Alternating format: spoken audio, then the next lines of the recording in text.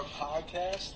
My name is John. I'm a transfer student and a junior here at FIU. This is my first year. I am also a international relations major. Hi, I'm Lyndon. I'm a computer science major, and this is my first class in FIU. So today, first, what we're going to be talking about on our podcast is kind of our chapter 1 reading of Puzzles About Art. And, you know, one of the questions that we had was, what was some predictions that you have of the chapter? You know, basically just by looking at the pieces, and titles, and captions, things like that. So what were your first impressions? I thought it was about something about Pablo Picasso, just judging by the picture of the cover, but it was something completely different. Right. So mine, what I kind of thought about it was that it was going to be about unusual pieces of art and kind of explain why they're considered art and things, you know, sort of along those lines. So another thing that we had was to kind of highlight or jot down or whatever any questions that we had on unfamiliar words or phrases. So did you see anything that you weren't familiar with? Yeah, so super fallacy, the fallacy, and crucible and materialist. Those are key words I just kind of flew over my head. Didn't know what they were about. Yeah. Okay, so a couple that I had were paradigmatic, prognator, I think it's juxtaposition. I'm not sure how you pronounce that. A lot of French words, you know. So, all right. So next we had to come up with a couple of questions for our fellow podcasters. And so, what was the first question that you came up with? My first question was, do you think a piece of driftwood could be art? Okay, that's a tough one. That is a tough one. I personally, I believe that beauty is in the eye of the beholder, and I believe if you get an emotional,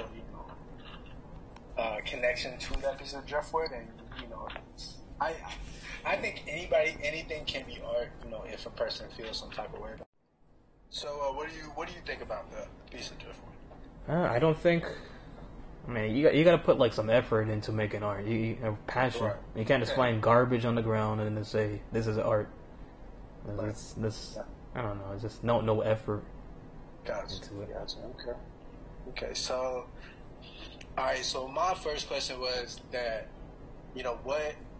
art is so broad and all that. So how do we determine the value of it? What makes the difference between $100 piece and $100K piece? Like, is it the artist? Is it the content? What's made and everything like that? So what do you think? I think it's the materials you use. Like, you could use like diamonds and gold and stuff in your art piece. That could up the price. Also, the renown and of the person who made the art. Like, the person could be very famous. That could also up the price. Gotcha. Okay. Yeah. No, I totally agree. I think that those are both two big factors. I also think that it's also, what somebody's willing to pay. So like, somebody might feel strongly towards a piece of art, so they'll be willing to pay a lot more than somebody else. So I think it really just, goes into what somebody's willing to pay for it. What it means to them and all that. Okay. All right. So moving on. What was your next question? That's right. My next question was, what group do you fall underneath? Idealists or materialists? Okay. I think I'm definitely more idealist. What about you? I feel like I'm a materialist. I believe in what I see. If I can't see it, it doesn't exist. Right. Unless there's proof of it. Physical. Yeah. I'm a physical guy. Gotcha. Okay. My second question was, do you think there's ever a right or wrong way to perceive art? Like, if an artist has, an intention for art to come off a certain way and you don't view it that same way, do you think that's a wrong way to view it? No, I think it's all in perspective. It's Okay. he could be a person who's not really going on his way to look at art and see nothing into it, or Sure. you could be a person who loves art and you're always looking into it, and you just you understand it. I guess it's just understanding what you see. Yeah, I guess. Right. Yeah. No, I totally agree, and I think that if you're creating art with the intention of having one, strict way of viewing it, then you're creating it all wrong, because people are going to see what they want to see. Mm-hmm. All right. So, what was your third and final question that you came up with? Do you have to be a human to make art? Oh, okay. That's tough, because I believe that nature can be art and things like that, but I do think it has to be a conscious human person to making art. I don't think they have to be trying to make the art for it to be art, but I do think it has to be a conscious human person. What do you think? I mean, like I went back before in my previous answer about you can't just be like garbage. Right. But you can't really see the perspective of an animal. Maybe they are putting effort into it, but to you can't really you can't really understand it because you're not in their footstep. I guess an animal can be an artist. It's not knowing what the value of what they're doing is. It's like one man's trash is another man's treasure. Right. Gotcha. Exactly.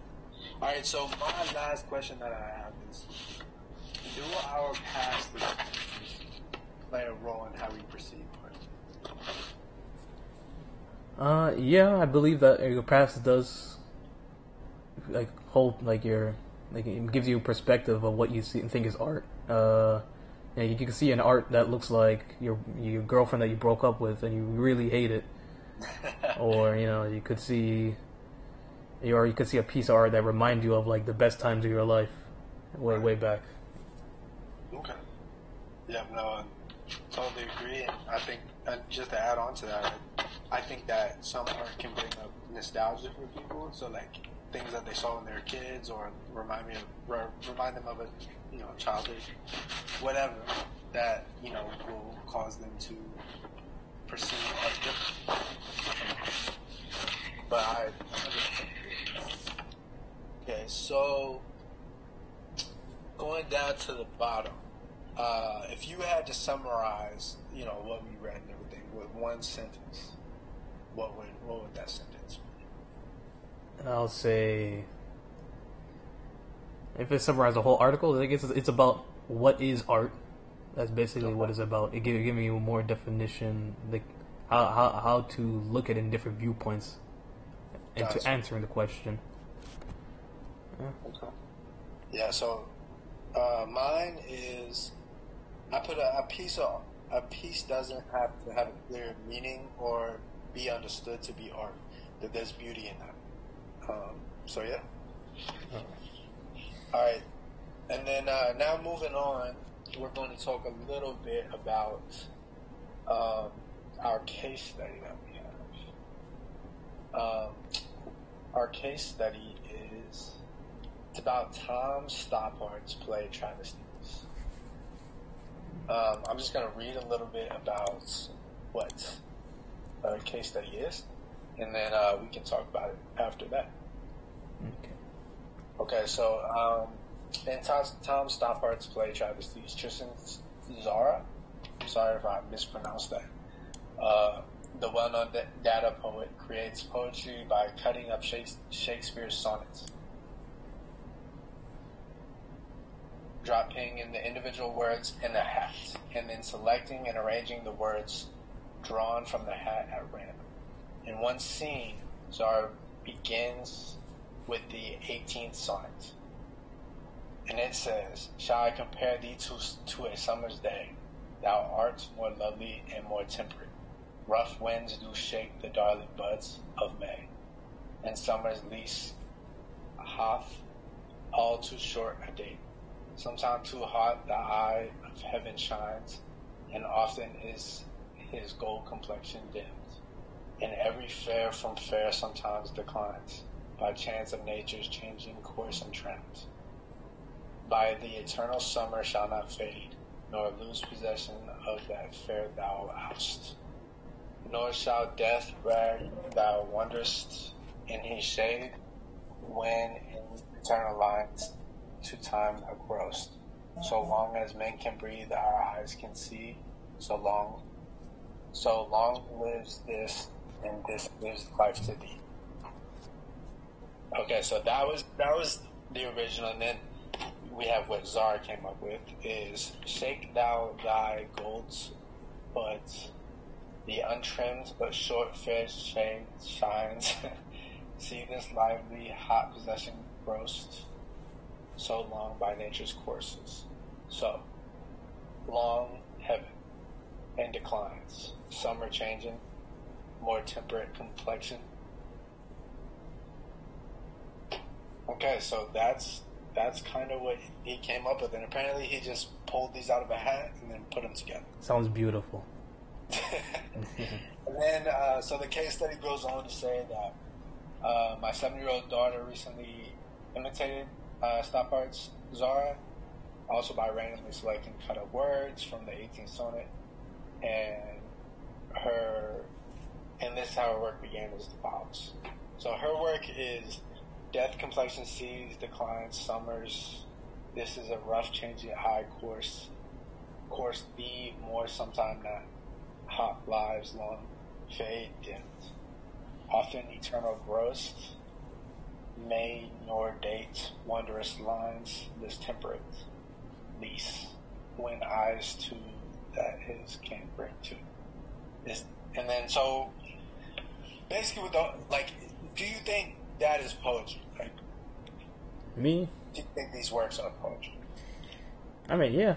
I'm not like too knowledgeable of poetry, but it did sound like, you know, like you could put this into a textbook and really convince someone it is. Sure. I feel there's not a lot of rhyming in it, but doesn't mean it's not poetry. No, exactly. It's more spiritual. No, right. What's your take? I do think, like, I think it is considered poetry. I think that it's a little, like, there's not a lot of structure to Zara's and then the person's daughter. Like, it's kind of all over the place, but you're going to get that when you just pulling things out of the hat or whatever. Yeah, but I do think that it's poetry. I think that there is a way to view it as poetry. I think it's hard to view it as poetry, but, like, I do think that it is probably considered poetry. Yeah. Okay. The out of the hat method that he does, it kind of really makes it a lot less, I would say, coherent than what he's referencing from. It's hard to read. Because a couple of the lines don't really match. Go together. Yeah. Yeah, they don't really go together. Yeah, but I guess that's his method. Right. Everyone has their ways. Exactly. So, do you think that Zara's creation, or Zara, however you say, is as Stoppard portrays it? Of course not. I mean, it can be. Things are taken out of context because they're out of the hat. So it's just it's taking pieces of it to make something completely new. Exactly. Yeah. Exactly. I 100% agree. 100%. I think that it gives a totally different view to it and a totally different vibe to it, and they're just totally different in my eyes. So, do you think either work is original? All of them are original. Okay. Because just because you're taking pieces of someone's art, I mean, if you're just straight up like copying it word for word, I mean, that's definitely not your stuff. But if you are, taking ideas, like all artists is based on like previous ideas and being inspired by others. If you don't have no inspiration, then you can't really make something because there's no motivation. Okay. Yeah. No. I definitely think they're original. I definitely think that credit should be given to the originals. Like that, it was kind of inspired by it and stuff like that. I definitely think credit should be given when it's due, but I 100% agree with you, and I think that they are very original. They're very different and very original. And I really like the 13-year-old daughter. Yeah, hers the most. I really did like her version the most. It's short and sweet. Yeah, exactly. So that's. Do you have anything else you wanted to say about any of the stuff we talked about today? No, it seems like we did our thing. Covered everything. Well, thank you for tuning into our podcast. We are Group 4, and have a great rest of your day. Bye. Bye.